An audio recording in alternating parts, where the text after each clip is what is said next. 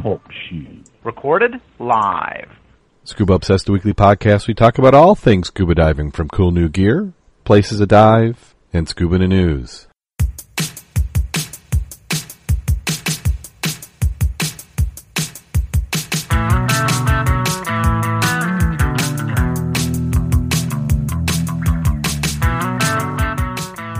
Scuba Obsessed episode 307 was recorded live November 17th, 2016.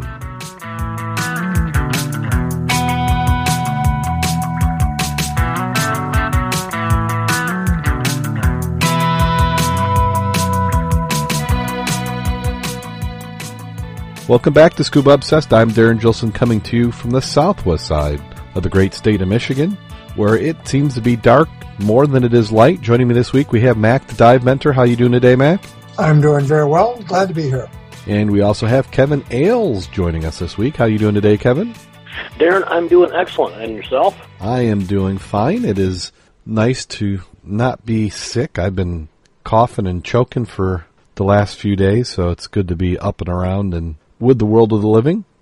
Like to thank everybody who jumped into the chat room tonight. We had Surfer George showed up. He said he was surfing and lurking. We also had North Shore MA in for a few moments. If you want to participate in the chat room, at least until we change it up again, you can always join us on TalkShoe. We are show 73759, and we also like to thank WRVO Radio for putting us on the air again another season. If you like hunting, fishing, the great outdoors, you want to tune in to WRVO Radio, the Rena Viola Outdoor Network. Let's go ahead and jump right on into the news. We're hitting DEMA week, so first half of the show will be our normal news articles, and then as it happens this time of year with DEMA season, we have some hints of new gear that's starting to make it into the mainstream. And of course, the first article is going up. I'd say it's your technical problems, you know, how complicated cut and paste can be. Especially when you're all thumbs. Been there. First time was my fault. The second time wasn't. I'll blame the Washington Post. But we have Enzo and Marocca is how I'm going to pronounce it. A record-setting free diver who inspired the Big Blue film dies at 85. Enzo, a former spearfisherman who defied medical experts and broke world records by swimming to depths more than 300 feet in a single breath, bringing the sport of free diving to the mainstream audience in the 1960s and 70s, died November 13th in Syracuse, Italy. He was 85. The mayor announced his death but did not provide additional details. Beginning in 1966, Enzo traded world records with free-diving French diver Jacques Maille. When divers reached 249 feet in 1970, the International Federation ruled the depth too dangerous and refused to accept further records. He was the first to dive to a depth of 50 meters, 164 feet, without scuba gear or help from breathing apparatus. Maille was also the first to reach 100 meters, 328 feet. Their rivalry inspired much in the 1988 film The Big Blue, directed by Luc Besson. The film was a hit in Europe but was deeply wounding to Mr. Marocca, who said he thought it caricatured him as an uneducated Sicilian. Now, Luc Besson, isn't he the director of The Fifth Element? I'm going to have that I couldn't tell you. Yeah, because he was a Fifth Element, and if it is, he grew up. Yeah, it is. As the director of The Fifth Element, and his parents were diving experts, which is how he got involved into it. He spent his first few years of his life following his parents' scuba diving instructors around the world. And he's got a new movie coming out, Valerian, Valerian. It's going to be out in July, and I've got to see that, because Fifth Element has got to be one of my favorite movies. It's not a particularly great movie. It's just absolutely entertaining. Well, it's a very different concept movie there. I mean, we have so many of these sci-fis that kind of fit in the same mold, the same pattern, and that's one of the more unique ones out there. Yeah, I just find it entertaining. I enjoy it. I like Bruce Willis in just about everything. My wife claims it's because the girl in the beginning doesn't have a top on. You know, that's just a bonus. Yeah, but for our listeners, I don't know how many of you are familiar with the free diving, but you know what these folks are doing. I mean, it rivals scuba divers. They're able to go down to pretty much anything within sport depth. Now, they can't stay as long as we do. I believe we're limited to about 6 minutes. Watched a great documentary on it on a single breath. and kind of went into a little bit of the science, what's behind it, and what they're able to do, and how they do it. Fascinating what these folks are able to do. Now, of course, they can't stay down as long as we divers do, but 6 minutes and not encumbered with tanks and weight. Well, they have some minimal weighting because they're trying to just stay neutral, same as we do. But it's shocking what these folks can do. No, the amount of stress is that your body goes underneath free diving is beyond anything at any point in my life I'd really be capable of. Maybe when I was 18, and even then I was not in. I would not have been a breath hold type of person. And we've had some free divers on the program before. Mac, do you remember who that was? We had her early on. What was the topic we had? Well, we had the free diver. It was with Danae Buckingham. I don't know if you remember. So soon we forget. Yeah. It's a video on YouTube. You can look up tricks to play on scuba divers, but it's a free diver. He's on a wreck. It looks to be probably about 60 feet deep. And, there's some single tank divers down there. And he's having fun playing with them. Of course, they're doing their very best to ignore him. But, it's pretty impressive what these folks can do. So. Yeah, to be able to hold your breath that long and condition. And it requires some good training, and does seem to be a little bit higher than normal fatality, especially with the solo training many of these competition free divers go through and do. Well, it's kind of cultish. I mean, just how much, because they really do get psyched up and what they're going to do and how deep they're going to stay. And what's the record is, I believe, what it's at 203 meters. I want to say I haven't looked it up, but last I heard it was I think well over 600 feet. Yeah, it's okay. Well, that's going to require us to let free divers. Yeah, there's. So I heard it was 203 meters. Now they're not doing this, basically swimming down, swimming up. They're doing this with assistance. They go down with the weights, pull them down, and then they come up on a lift bag, and they have to maintain a level of consciousness where they can repeat a phrase that's been whispered to them just before they went down, or else they don't get the record. Well, sometimes what they'll do also is they'll do tags. They have tags in the lines, and then they have monitors. Monitor them. Why is it not coming up? Herbert Nitsch, free diving world record champion, no limits discipline depth of 214 meters, 702 feet. 214 meters. That's 714 feet. I mean, that's And like you said, there's different classifications. They've got fins, weighted, sleds, just all sorts of varieties to it. Now, isn't the world record on scuba just a few feet shy of 1,000 feet? I mean, it's right around 1,000 feet, I know. Okay. I mean, to think that they're getting, over 700 feet deep without scuba equipment. Now, they have assists. They have equipment that's helping them do this, but imagine the pressure on your lungs. That must, and I can't figure out how they would equalize. Well, I've heard stories of where their body doesn't react as you would expect, that fluids will be forced into their lungs and chest cavities, and doesn't sound the greatest when you get to these extremes. The deepest is 332 meters. Okay, so just over 1,000 feet. Yeah. And this might be a little old, because it seemed like we just did an article on it recently where they had beaten this. Yeah, 1,044 feet in Egypt in 2005, and I thought we just did some recently. Now maybe those were duration records. There's always some record that's being broken. But think about it, you go that deep and you don't have any decompression obligation. Oh, with the free diving, yes. Yeah, you wouldn't have any deco. You couldn't. There's no way to go through deco on a free dive. And then back in the news, we have 5 World War II warships and a submarine have vanished from the seafloor. 2 enormous Dutch-owned warships that sank in the waters off the Java Sea in 1942 have completely disappeared, along with an American submarine and 3 British naval vessels. International investigation underway to find out how remarkable conjuring trick was performed, but at the moment it is likely they were quickly salvaged by an unknown party of scrap metal.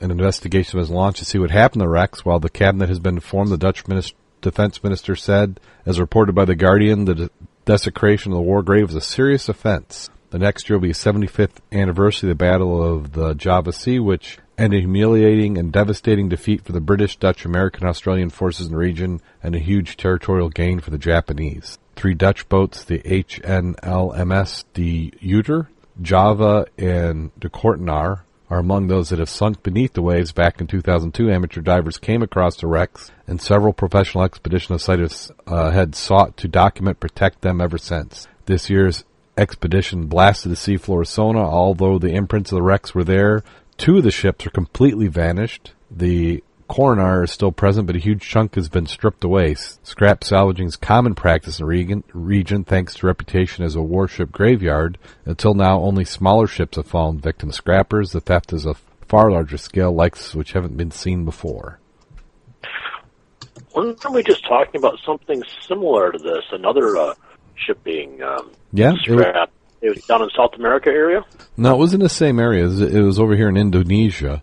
Okay. And I think what they're just now is as they're looking at other, because they had some where they were just like at the beginning stages, things have been stripped off, but it looks like as they've expanded their search and looked at more wrecks, they're seeing complete wrecks missing.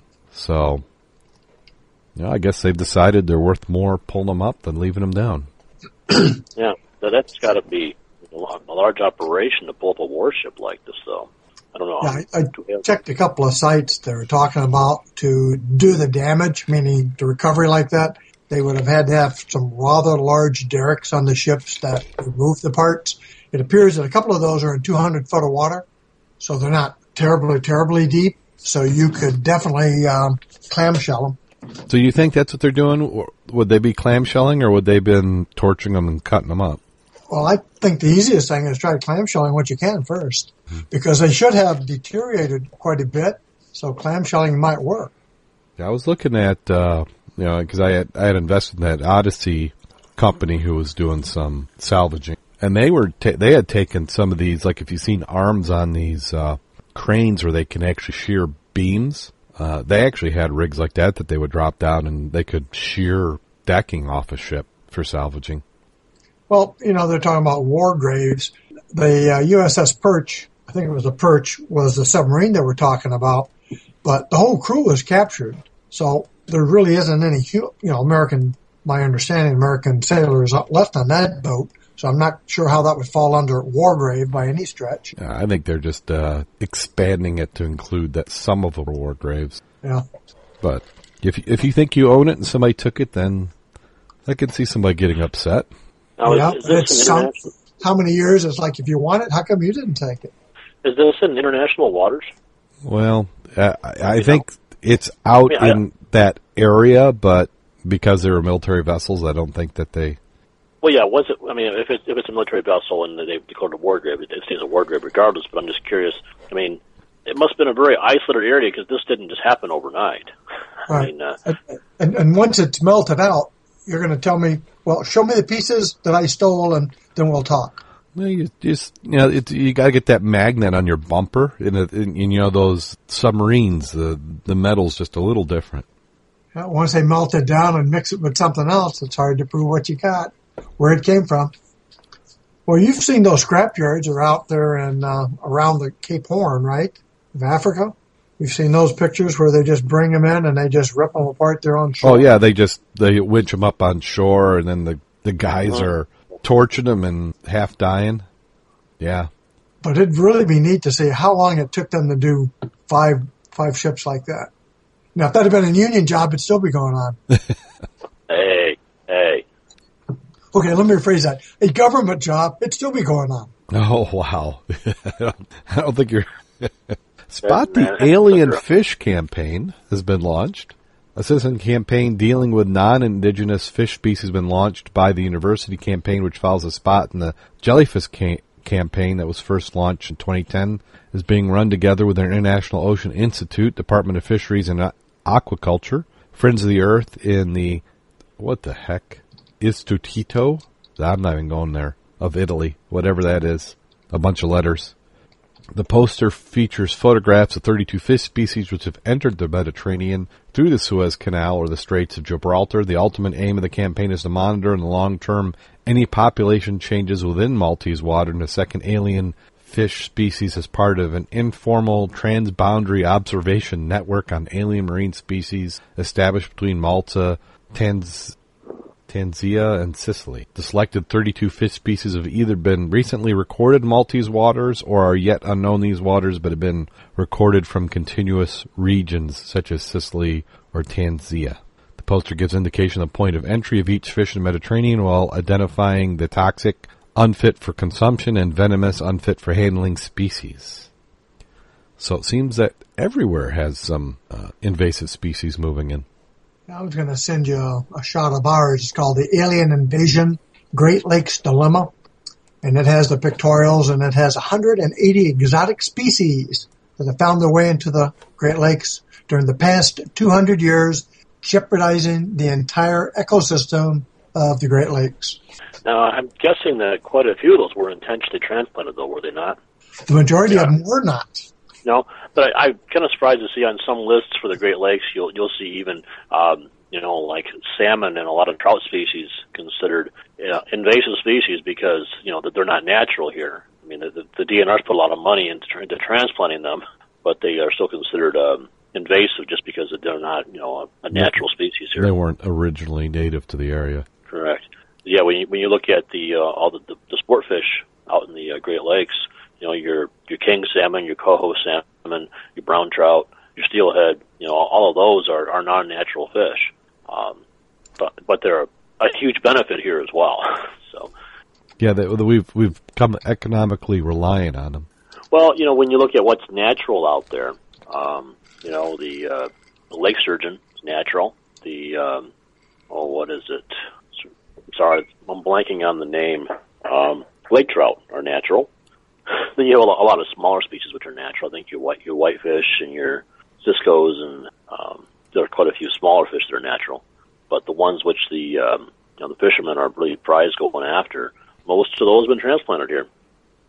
And a little fun fact for our listeners: steelhead and rainbow trout, same species.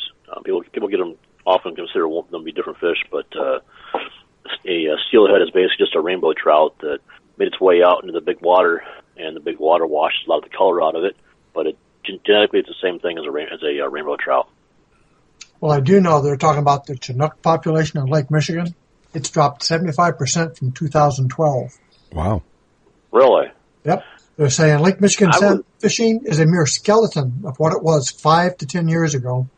I heard that Huron had crashed a couple of years ago. I haven't been involved with that recently, but I was really surprised to hear that the DNR is discontinuing stocking Chinook and king salmon, the same species, in Lake Superior. I guess Lake Superior, 99% of the catch of king salmon are from are naturally reproducing fish, so they're discontinued there.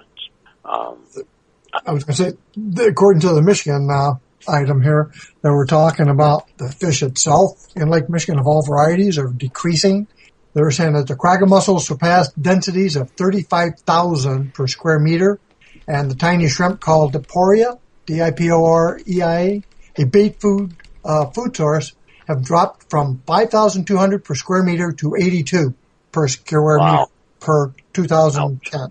Ain't no food. The fish are starving. They're not reproducing like they did. Yeah, I heard it was because the alewife population was crashing, but the alewives would be dependent upon, of course, those smaller species. Yeah. Yeah. I heard those coming down. I didn't know they were near that bad. Wow. Yeah, here's an article on the chat room. It says Michigan revises plan to reduce Lake Michigan fish stocking. Michigan officials revised a plan to reduce Lake Michigan fish stocking in response to a complaint from anglers. Michigan recently agreed with Illinois, Indiana, Wisconsin, and native tribes to decrease annual Lake Michigan stocking by about 17% from current levels because of shortage of prey fish. Each state adopted its own plan to help reach the target. An angler group criticized Michigan for planning to cut stocking of prize Chinook salmon, while Wisconsin would maintain its salmon levels while reducing stocking of other species.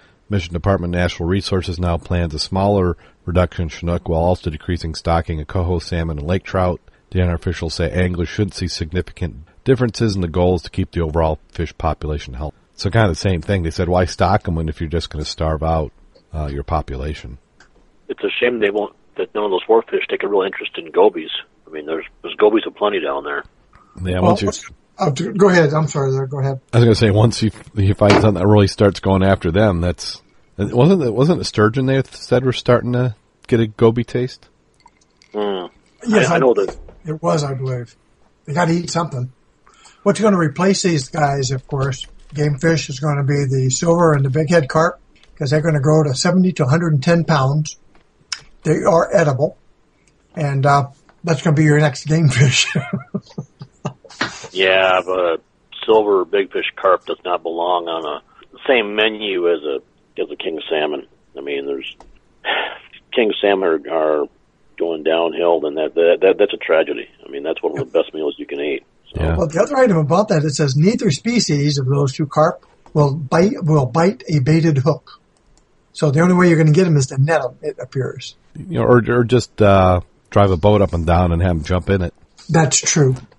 And you've seen those videos of where they have contests like that? Where you got the guys wearing the helmets and they got the boats with the nets out? Yes.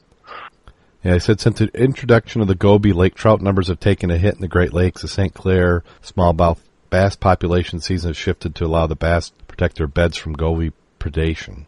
Yeah, it's just really a shame they won't go to the gobies, because I know that the alewives were not what those species initially ate either. It's just the DNR was looking at it as, we had this potential great amount of food for salmon. When I was on the South Haven steelheaders, we had a guy come in from the DNR and kind of gave us a little bit of a breakdown on, their planning for introducing salmon and large trout into Lake Michigan, and everyone was just hated the alewives. The alewives would have a die-up every 3 years and would stink the beaches up, and it was a tremendous cleanup issue in your resort towns. And the DNR suspected that the salmon species they were breeding would go after the alewives voraciously. And it just so happened that the alewife population outstripped their forage base the same year as the DNR began stocking salmon. And so there was a huge die-off of the alewives. But then the next year, next to no alewives, and the papers proclaimed, hey, DNR stocking program is taking out the alewives. And DNR is thinking, well, not really, but yeah, we'll take the credit for that. We're good. Well, have you seen the new one that's rather interesting? It's piranhas with human-like teeth, and Michigan fuel concern over invasive fish. Have you read that one? No, I haven't.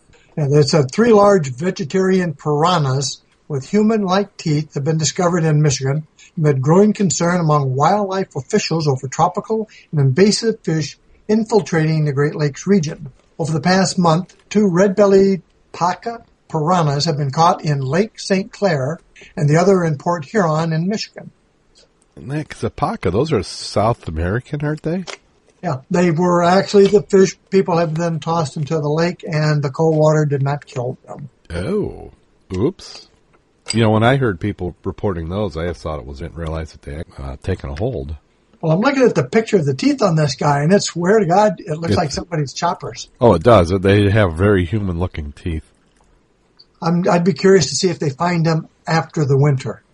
Well, we don't have any idea how many there were, and also we don't know if they're actually breeding in the water where they just dumped. But yeah. It's a lot of effort to go take a fish from South America and dump it in the lake. But to find 2 in St. Clair and then 1 in Huron? Yeah. I say Huron or Erie.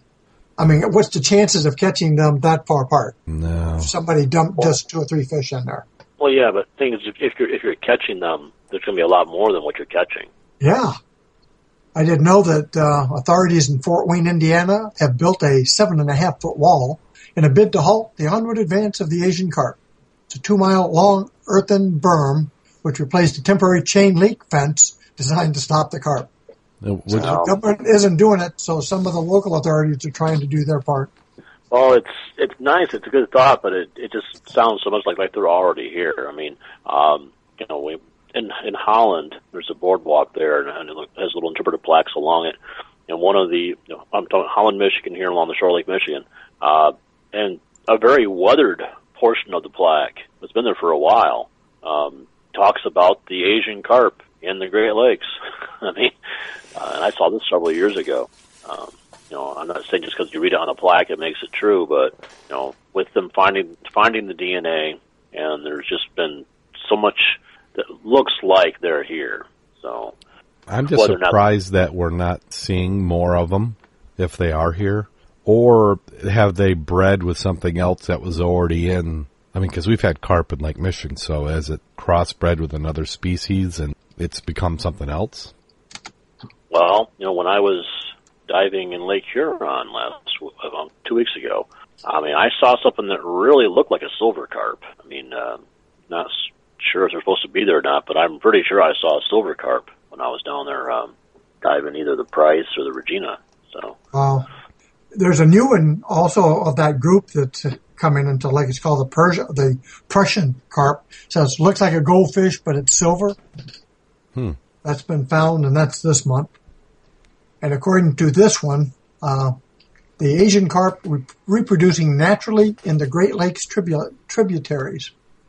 So it's almost like too much or too late, too little, too late. Most like. Yeah, Sandusky River. I'm not sure. I'm not familiar where Sandusky River is. It sounds like that'd be over in Ohio, wouldn't it? That makes sense. Yeah. Well, that means what? Lake Erie. Erie. That's right up the stream from everybody else. Yep. That's not going to be fun.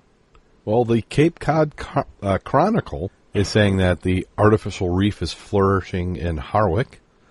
On November 3rd, divers inspecting a new artificial reef made from debris from the demolished Harwick High School were pleased to find the site crowded with schools of tautog, black sea bass, and cunner. It was gratifying, said Mark Rosseo, artificial reef coordinator for Massachusetts Division of Marine Fisheries, and his colleague Mark Malowski donned scuba gear and descended to the site. The objective of the dive of the day was to collect some photos, videos, and monitor progress of the reef itself. There were a lot of fish. The video posted online, divers saw schools of various species creating a scene that looked a bit like a tropical aquarium, albeit duller hues. The display was impressive, since it wasn't surprising 225 days after the reef was installed. We expected that species like black sea bass are prone to utilizing structures wherever they are. The bottom of Nantucket Sound is largely featureless. He noted the reef was constructed using miscast catch basins, remains from the former high school foundation. The $146,000 for the project came from the DMF recreational saltwater fish permit fees. Installed in a square zone about 600 feet across, the reef is actually a series of distinct piles of debris. Patched habitat characteristics is what scientists right now are the most important for species diversity. The edges of the debris pile represent boundaries between different habitats, and these edges are productive areas for marine life. Seems like that should be an ideal place to sink a boat or a ship. I would think so. Yeah, absolutely. It was in diving depth. They were out there. I'm all for it. Oh, yeah. 146,000. Well, we pretty much know bottom of Lake Michigan and our lakes around here are clean. Oh, yeah. They're like sand, just flat sand. I'd love to see a bunch of wrecks in 100 foot of water around here. Mm-hmm. One, it might break up the currents and maybe add some sand back to the beaches. Some of those underwater currents might be abated a little bit. Yeah, it'd be great. Well, let's go. Let's get down to, DEMA show is starting. So we have the trickle of press releases and items that divers might find interesting. This first article, and I have never heard of this company before, but Indigo Industries launches into the scuba industry. They're pushing their equipment, which includes fins, masts, DPVs, and a roller dive bag, all known to have lots of color options. When we set out to develop the Indigo brand, we wanted to bring new technology and fresh designs to the scuba industry. The engineering team has been development over the year. We feel it's no better place to launch our brand than the 2016 DEMA show. So we didn't make DEMA this year. I keep every year thinking I'm going to go down, and this year I just didn't even pretend to make it down. But we do know people who are down there. Rich Sinowick's down there. I saw a post that Dania Buckingham is gone down there. Probably other people. I guess Steve Lewis didn't do it this week. He had an opportunity to skip it. So maybe next year. Maybe that's got to be a next year. I say that every year. Well, if you hit the search engine there, you'll find up on Facebook, Twitter, a whole bunch of listings for it. But I didn't find one that specifically gave me a catalog. Oh, for the Indigo Industries? Yeah, I haven't. On Pinterest. And then we have a new dive computer. Deep Blue announces the COS MIQ Plus dive computer. Shares core hardware features with its predecessor, including a 2.2-inch display, rechargeable battery, syncs wireless with a Deep Blue app, allowing divers to upload dive data directly to smartphones, create interactive digital dive logs with images and video clips. New bottom timer mode for tech divers, computer secondary device. It's available in 5 colors. Price is the same as its predecessor, which is about $300. Is that really a dive computer, or is that just like a dive log? It's hard to tell. I'm not familiar with that brand either. No, the name sounds familiar, but I think it's because it sounds like several other brands out there. Well, and a lot of these we may not know in the U.S. Sometimes it's hard to get into the U.S. market. That computer there, they're saying that it's slated for release on Black Friday in North America. Be available globally in December 20th. No, which is just a couple days. Yeah, I'm. Part of it is you have to be at a dive shop that's got it. Dive shops can only carry so much gear. But here's one I have heard of, or at least I've heard of the brand. This is a new model. Shearwater Research launches their new Perdix AI dive computer. They introduced the newest addition to the Shearwater family of dive computers. Using a large, easy-to-read display, the Perdix AI displays tank pressure as well as gas time remaining, and it's capable of connecting to either 1 or 2 transmitters, giving the divers options to monitor 2 tanks, or allowing for side-mount diving. Air integration is optional for all modes, from open circuit rec to closed circuit. Could be assigned to customized slots, computer, and accessed through the information screen. Shearwater will continue to manufacture the original Perdix as well as the Petrel 2 and the Nerd line, and will sell Perdix AI along with other Shearwater products. They don't say how much this is. I'm guessing this is. How much do you think this would be?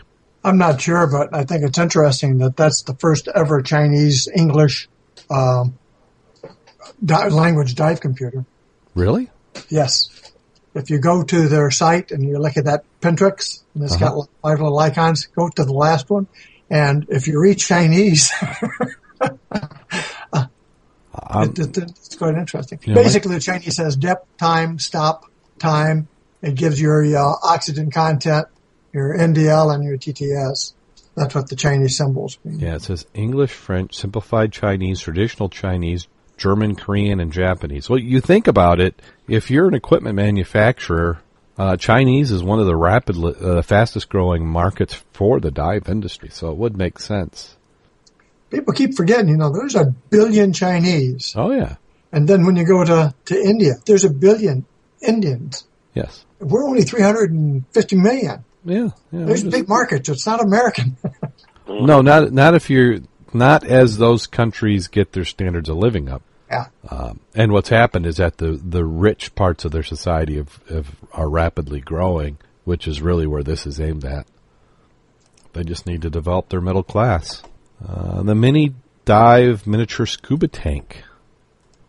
I still love it how they say. Yeah, that sounds like you've lost a bet. The mini dive tank can be filled using a hand pump.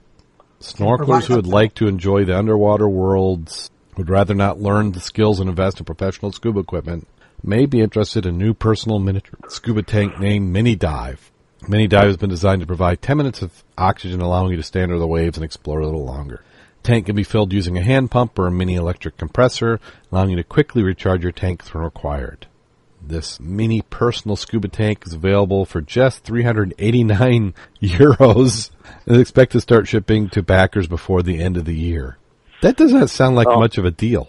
Well, I think the deal here is that, to get your scuba tanks filled, you have to be a certified diver. This is something you can fill yourself, but couldn't you just buy somebody else's tanks and fill it with your bicycle pump? Well, I don't know that you can fill it. I guess if you can find the adapter, I suppose you could.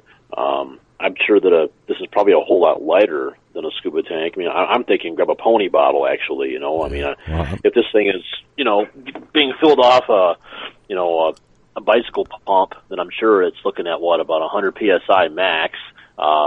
You get a similar size pony bottle. Looking at the regulator here, it looks like it's about the size of a 6 cubic foot pony bottle to me. I mean, there's not a lot of air in that thing if it's such low pressure. I mean, it says breathe underwater for 5 to 10 minutes, but I'm thinking you've got to be about 4 feet underwater. Well, but it also says you're adding oxygen. Now, the thing, 10 minutes of oxygen. Now, are you putting oxygen in it yourself? Is this actually running just pure oxygen in the thing? I mean, if that's the case, it's not something which, you can fill off a bicycle pump anymore. No, I think that's just a naive somebody saying that. Now, that regulator, is that a Scuba Pro regulator on there? It looks like it. It's got the emblem on it. Yeah, it looks like a spare air tank. Yeah. The small ones, and you got the bigger ones. Mm-hmm. Now, you can actually fill up a tank like that up to 2,000 pounds with a hand pump. Oh, maybe that's what they're doing. Yeah, we can calibrate it. It's a calibration tool you can use to calibrate up to that. But for that kind of volume, you're going to get a freaking hand cramp. Yeah. But for that much money, I'll buy me a tank. Well, that's what I'm thinking. Kevin's got to be right. I think it's just you have to think that you're getting away with something would be the only reason why you do it. Well, It's a Kickstarter.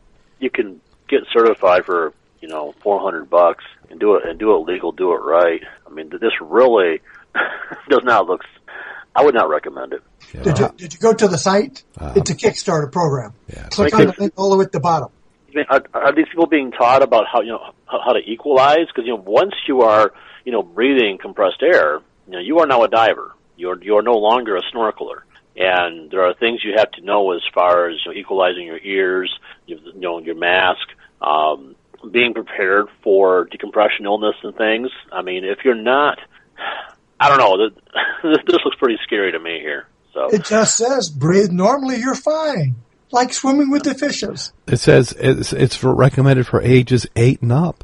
Mm-hmm. Did you go to their website? No, I'm on the Kickstarter site is what I'm looking at. Yeah, did you see the chest mount? Yeah, that looks like somebody just cut together some little vinyl and, yeah. Then put a spare air in it. Yeah, I mean, and if they're not taught about the diving skills, what are you going to do when it runs out? What are you going to do if it free flows? I don't see an octopus on this here. I mean, what does it say anything about diving with a buddy? Well, it says... Where's your flag? It says 3,000 pounds. Working pressure 3,000 pounds. Tank volume is 3.5 cubic feet.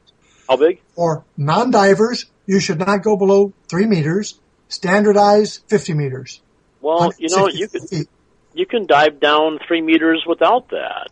I mean, we were just talking about free divers going down 203 meters. I mean, personally, I've dove down to close to 30 feet myself. I mean, over 20 anyway. I don't know. I mean, it's a gadget.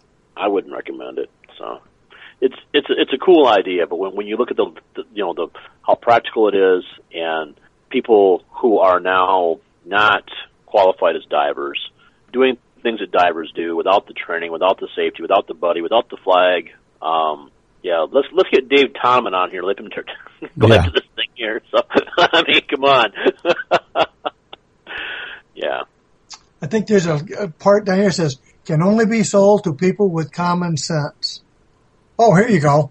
On the regulator on the back end, it says, never block your breathing, breathe continuous, never go up to the surface faster than air bubbles, use at shallow depth, watch your manometer very regularly, use prohibited without knowledge of use hazards. Yeah. That's on the exhaust manifold of your regulator. I noticed that everything's in euros, so they're probably not even beginning to get this in U.S. Well, I mean, I just see without the training. I mean, you got to realize that a person doesn't have a buoyancy compensator. Okay, I mean, they get down 20 feet, and now their wetsuit has compressed enough. They lost some buoyancy, and now they're a dirt dart. I mean, with no way to come back up. I see so many bad things happening here. I mean, no. Thank you, no. Yeah, well, it just launched today, and they've already reached their funding goal. They were looking for 16,000. They have 37 backers, 16,719 so far. 28 days to go, so it's funded. But how many of them are divers? How many of them know? I mean, this is all about people who are not divers who want to find a shortcut to be a diver, and think that, wow, we get this gadget in our face and we can do it. Well, remember that viral gadget that was out there, and we've seen it pop up over and over again. The one that looked like I know the one you're talking about. It looks like a harmonica. You put it in your mouth and you can breathe underwater. Yeah, James Bond one. That one. Yeah. That's something off a James Bond movie. Oh, they also had it in the Star Wars movies too, and it's like, they've also got lightsabers in there too, and we don't use those either, I mean, just because you see it in the movies doesn't mean it's something realistic here, and I just see so many bad things happening here. Yeah. I mean, lots of bad things happening. But it's kind of like the early days of scuba diving. It's almost like it's gone full circle. Well, yes, but liability wasn't what it is today. No, I mean, and a lot of people died in the early days of scuba diving. I just see so many bad things happening here. I agree. That's not something I'd be recommending, especially to 8-year-olds. 8-year-olds, yeah. Well, certainly. Well, that does it for scuba in the news. Mac, do you have a safety story for this week? Well, it's not a safety story. I'm going to talk about cold water diving, and after I'm done, I'll let you guys add in what I probably have missed. How's that sound? Yeah, we'll do that. Okay, it's that time of the year that we're starting to get hard water. From that aspect, most people realize hypothermia is not your friend. The other part is, when you start getting into water, the heat radiates from your body at least 25 times faster than it does in the air. So cold water diving can be hazardous to your health. So what I'm going to do is talk about what do you got to do if you want to do some cold water diving. And these are the items I just came up with. Number one is to stay warm before the dive. And part of that is always wear a warm hat and gloves. Second part is set up all your gear before starting to suit up. And when you do start to suit up, take your dry clothing and put in a warm area so when you get out, you got something warm and dry to put back on.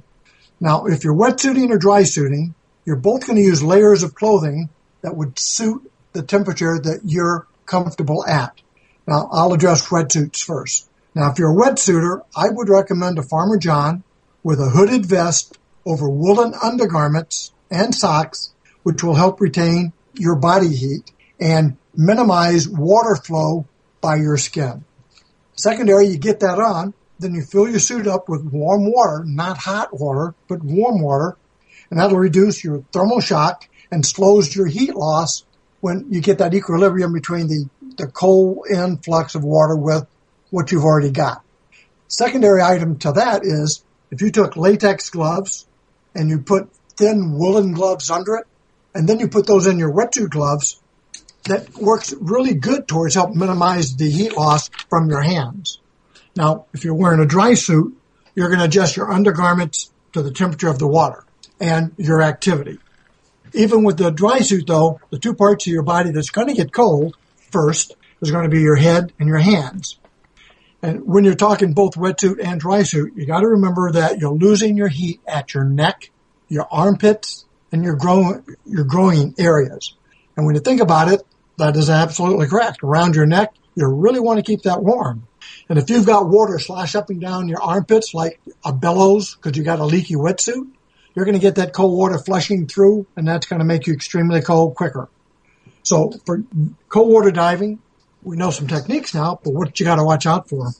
If you're cold water diving, then you're going to have more bulk. You're going to have a bulkier dry suit, or you're going to have more bulk added to your wetsuit. If you got that, more bulk, you're going to need more weights. So normally in cold water diving, you need more weights. So you have to watch your buoyancy issue. The second item you're going to definitely have to have is a cold water regulator. And with that, you want to make sure it's tuned up. And you're always careful not to hit the purge button at the same time you're trying to use your inflators, both on your BC or your suit, because now you got much more volume of air flowing through and a higher potential to create a free flow, and it won't stop for you. They always talk about keep your hands warm and put gloves, meaning your dry or wet gloves on, last. The exception, they say, is if you're really going to do this right, put your 3-finger mitts or your 5 fingers on and do everything and get used to using your gloved hands in the dry with your equipment before you go on the water, and do it that way. Both items, they'll both work that way. And like I said, practice suiting up with your gloves on before you try to get out there and get wet. Other part is make sure you have a container of warm water. Doesn't have to be boiling. Because you want to use it for your glove top off.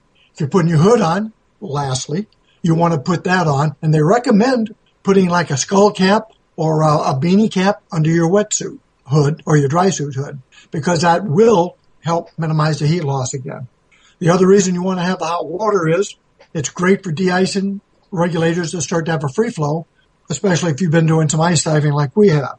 We know that does help. It's also great when you get out, because we've had days when you get out, by the time you get to the warming tent, your zippers are frozen, all your buckles are frozen, your snaps are frozen, so having that hot water helps you get your equipment off. Now, if you haven't been in cold water before, one of the items I always talk about is be prepared for the cold water shock, especially if you're talking wetsuit. That cold water shock is something you need to get used to, and it only takes a minute, basically, to get acclimated to it. But the second set, if you've not done before, is practice your mask clearing in cold water, in shallow water, because until you get used to it, it's going to startle you. Also, when you're going down in cold water, you have to be careful of your ears, because it's a little harder to clear your ears for a lot of people, because your station tubes are going to get a little blocked up. Everything's cold. They're not functioning or as elastic as when you're warm. Other item to remember is when you're cold, your air consumption rate increases. In a bulky suit, dry suit, more stuff on your wetsuit, you've got increased drag, which means you work harder, which means your breathing rate's increased again. Other aspect is you stop the dive before you start shivering. If you're shivering, you should have been out of the water already. And you don't wait until, I can't feel my feet anymore or my hands are numb. Those are not good tattletale items to say when to stop the dive. Once you have exited the water, key items there is it changes in stages, especially if you don't have a warming shed or a warming booth, meaning take your hood off, immediately dry your head, put on a warm hat. Scarf hats are really great. I like them. Take your gloves off, dry your hands, put on dry, warm gloves. Take the top of your suit off, dry yourself. Again, really is nice if you can put a warm shirt on. Then you take your trousers, and your boots, and put on dry, preferably warm clothing.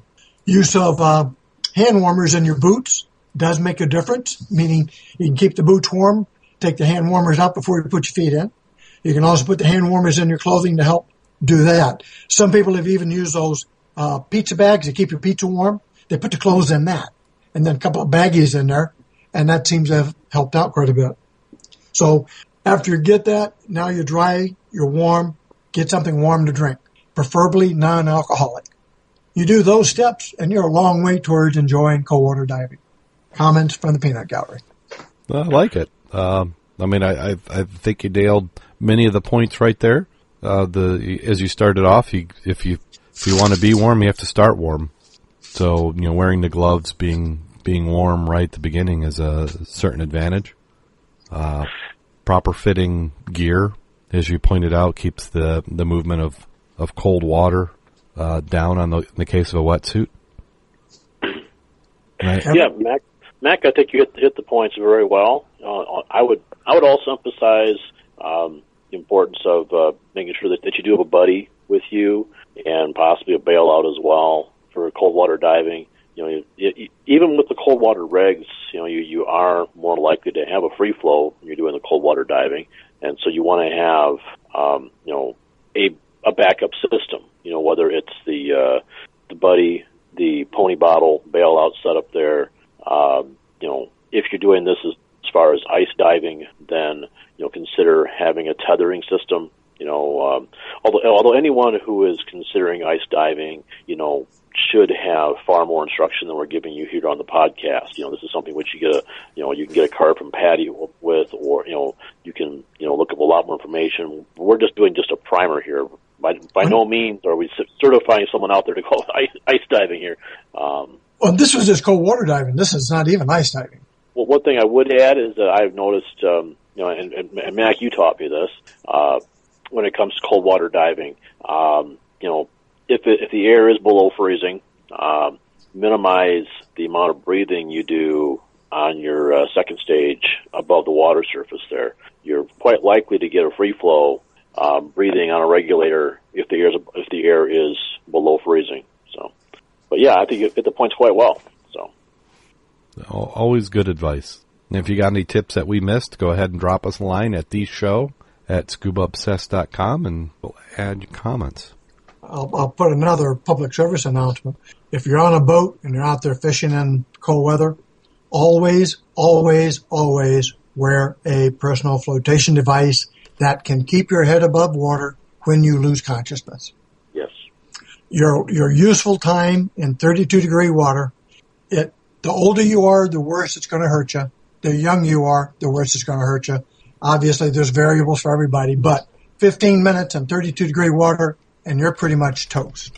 If you don't have a flotation device, you're going to die because you're going to drown because you're going to be unconscious. One item I did learn that I didn't think about, which made sense, that if you were in the ice, for example, you fell through and you couldn't get out, they recommend taking your arms, putting as far on the ice as you can, so when your arms freeze to the surface, when you go unconscious, you're not going to drown. I had never thought about that, but it makes a lot of sense. It does. Because your hands are worthless after about 2 minutes. And you guys have been out there when you took your gloves off in real cold water. Oh, yeah. You can't do a bloody thing. You can't. They were given examples on people who fell out of boats who had dry gear on, not dry gear, but exposure suits, company suits, and they were going to put them on in the water. Doesn't happen because your hands are so cold you can't put them on. So, key item, wear your flotation device anytime you're out in the water. The drowning statistics for people like that, the furthest they're out is usually 30 yards from safety, and they gave percentages how many people die within 10 feet of shore because they can't function. And if they had a flotation device, at least they had a chance. Yeah. So, wear your flotation device. Yeah, because it doesn't matter how strong you think you are. When you get cold, it just saps your strength. Yeah. And then Scuba Tech in the chat room, he's saying that he says it's making him ready to come out for a turkey dive. So when's our turkey dive going to be? Well, turkey dive is going to be the 26th, high noon.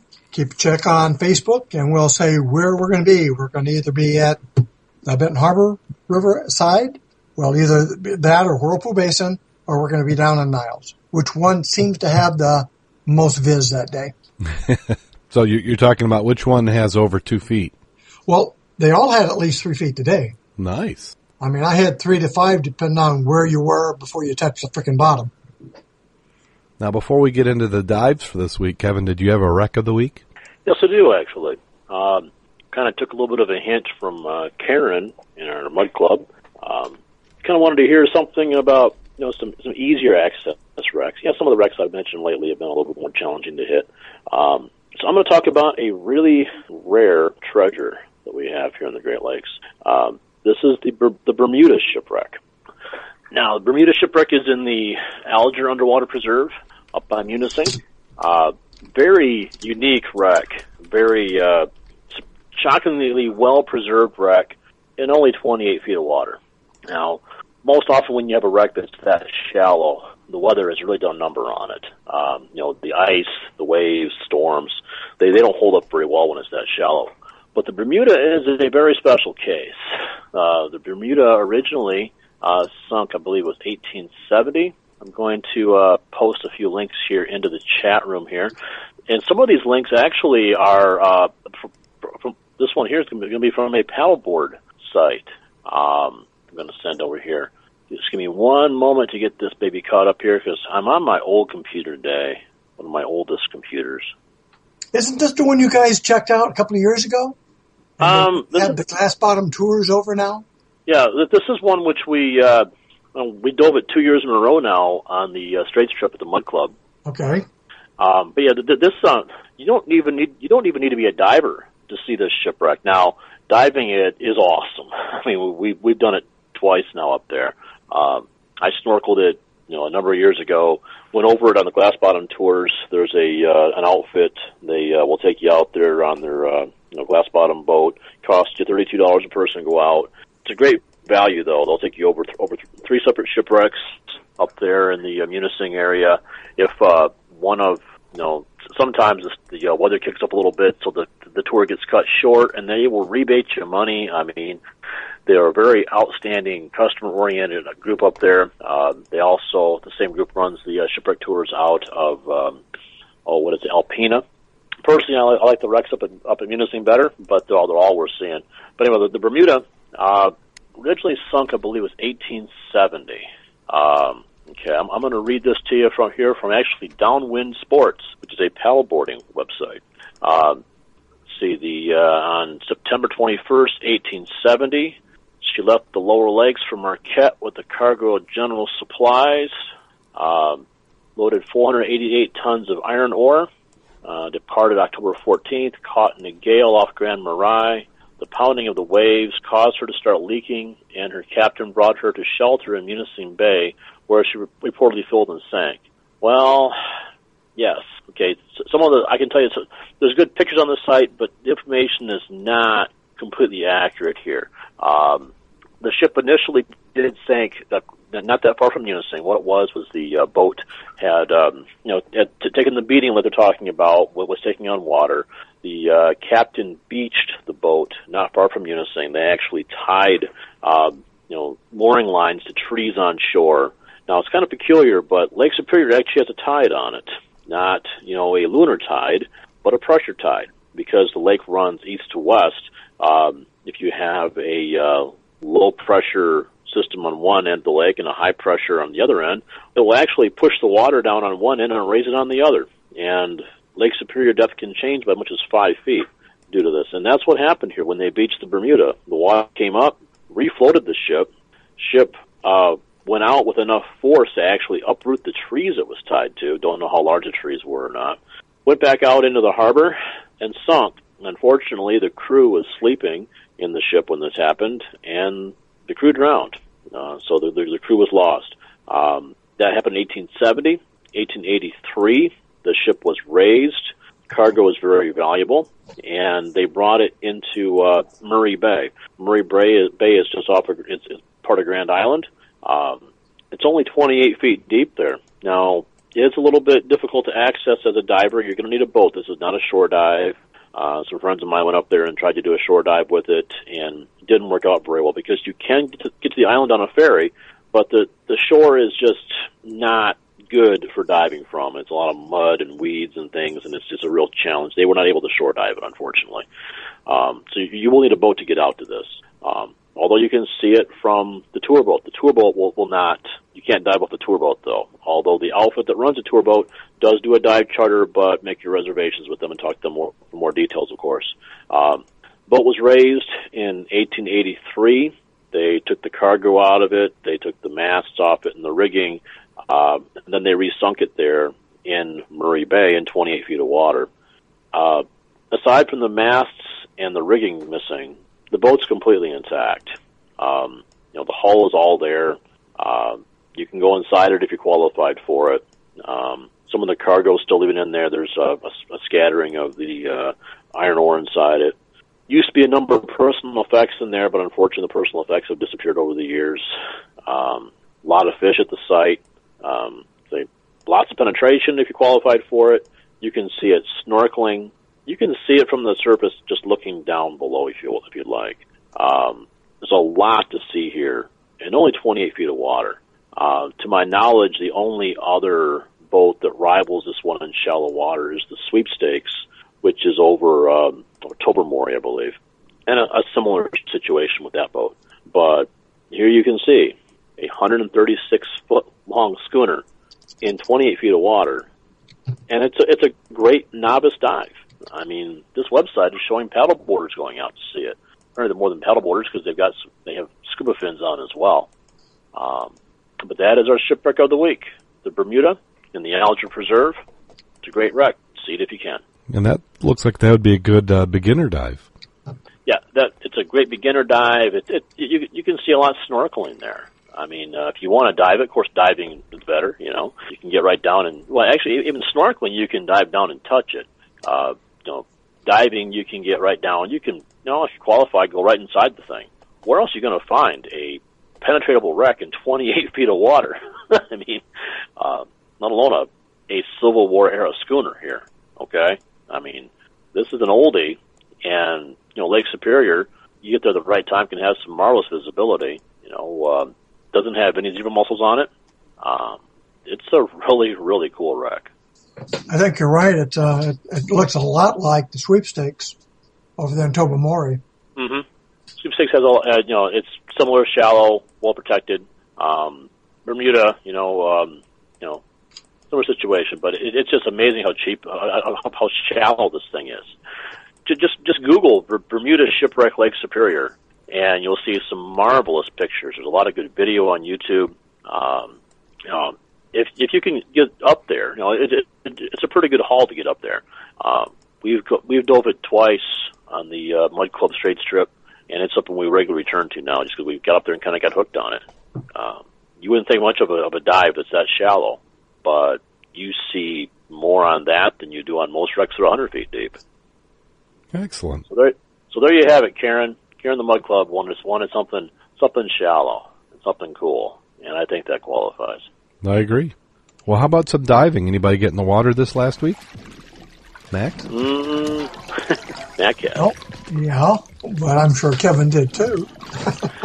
No, I didn't get in the water this last week. No, I did not. Oh. I tried. So. Yeah, I put it on the club site. I was on one site I've been looking at to get for a while. The other day, you could see minimum 3 feet. Parts of it looked like 5 feet because we haven't had any rain for a while. So I finally did get out there today. I put a couple of pictures to give you an idea because the access, you can drive right to where I parked. I mean, right there at the concrete barrier. And we had good 3 feet visibility until you touched the bottom. It was soft packed, and the deeper I went, the further I could put my hand down or my arm or my prod and not touch the bottom. Take a knife or scissors because there's fishing line all over that place. At the end of where the railroad bridge went across, you can see the twin little post. When you're down under, they've got some beams that I swear are 2 feet by 2 feet, rectangular, that used to be into the wall that go out a good little distance. And the rocky slope there is you could cherry pick the lures that are laying there or impaled in parts of the wood and stuff down there. That place is heavily fished during the summer. And in fact, further downstream today, there was fishermen out there today. Lots of junk. Like I put in the post, I was extremely surprised to find very, very few bottles and cans. Lots of interesting metal parts and pieces. But the muck really inhibited a lot of searching, even though I had prods. You could go down 2 feet and you'd be hitting clink, clink, clink. So it's wood, iron, steel, no glass. And that's what I was looking for. And if you go upstream out into Paw Paw and search around, it flattens out. And again, I swear it's every bit of 2 feet of loose pack. And you did have a little current when you started getting out into the Paw Paw River part as it would flow into the St. Joe. But still a fun dive, 52 degrees water temperature. So not hard water yet. Excellent. I'm glad somebody got out there and got wet. Yeah, I had planned on going diving last Sunday. Didn't quite work out. I was out looking for some steamboats out in Gull Lake. I had my gear with me.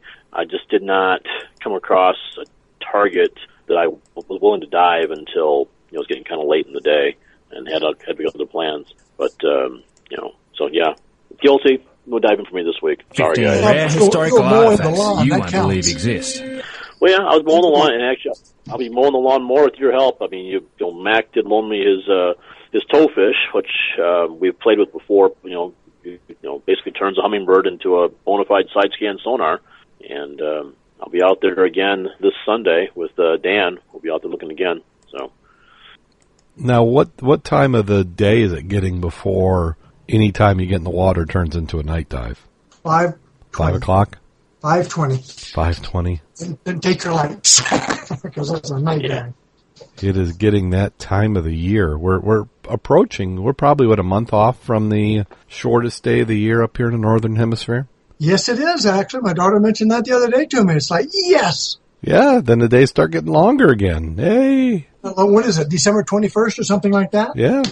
Yeah, we're coming up on it. So, you always got to, even though we haven't even really started winter there, to just mentally to think that days will start getting longer before too long. Yeah. Well, we've just been fortunate. Usually we've had had some snow come down by now, but we've been pretty fortunate this year. Oh, this is been a pretty mild fall, and I'd seen some reports that we're supposed to be getting some lake effect weather here pretty soon in the season, so that could be any day now. We could be hitting the snow season. It's supposed to be 70 tomorrow, freezing on Saturday, lake effect on Sunday. And it'll probably be cold because I'm going to a football game on Saturday up in Grand Rapids. Well, we're getting to that time of the year where it is the Thanksgiving holiday for us in the United States. And then that kicks off our turkey dive, which, as we talked earlier, that will be coming up here. And I'm at this point, provided I'm clear this cold by then, I'll be able to get in the water and enjoy it. Last year, I wasn't really quite up to it. Well, surfer support is always appreciated. I did take some photos last year. I'm hoping to make it, but I can't promise. I'm really trying to get all the time I can get into looking for these Gull Lake steamboats. Plus, there's another project I'm working on up there in Grand Haven, looking for a War of 1812 boat. So I'm doing research these days, so I can't promise I can make the turkey dive, unfortunately. Well, let's see. Is there anything else? You got anything you want to plug, Mac?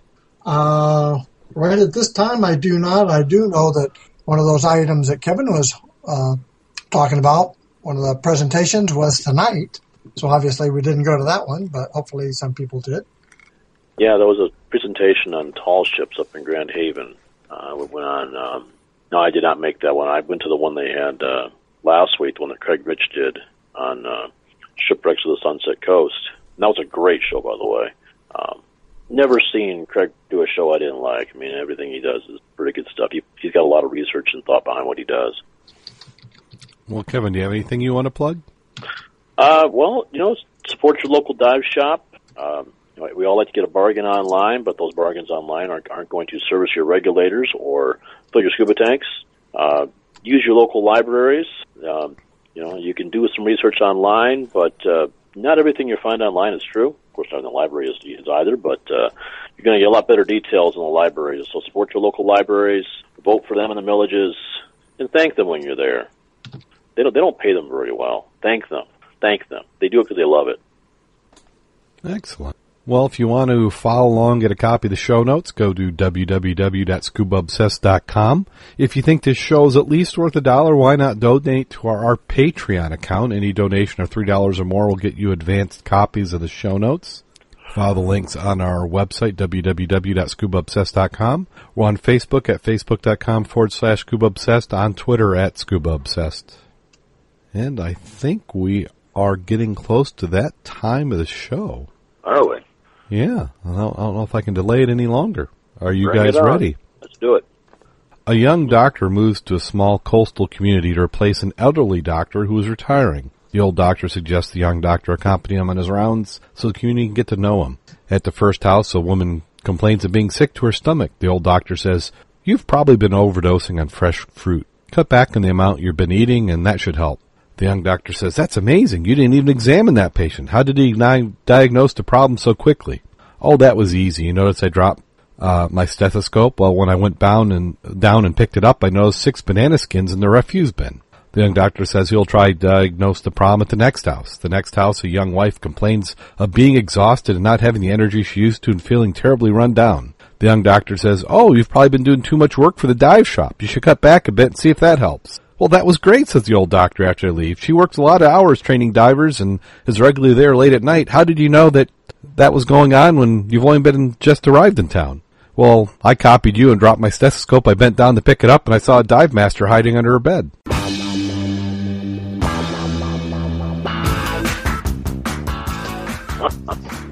Uh-huh. See, everybody can learn a little trick here now or then. I want to know how he knew what the dive master looked like. I'll be all worn out, too. If he's hiding on the bed, he's He's busy doing something. So on that note, go out there and get wet. And stay safe. Yeah, and have a good time doing it.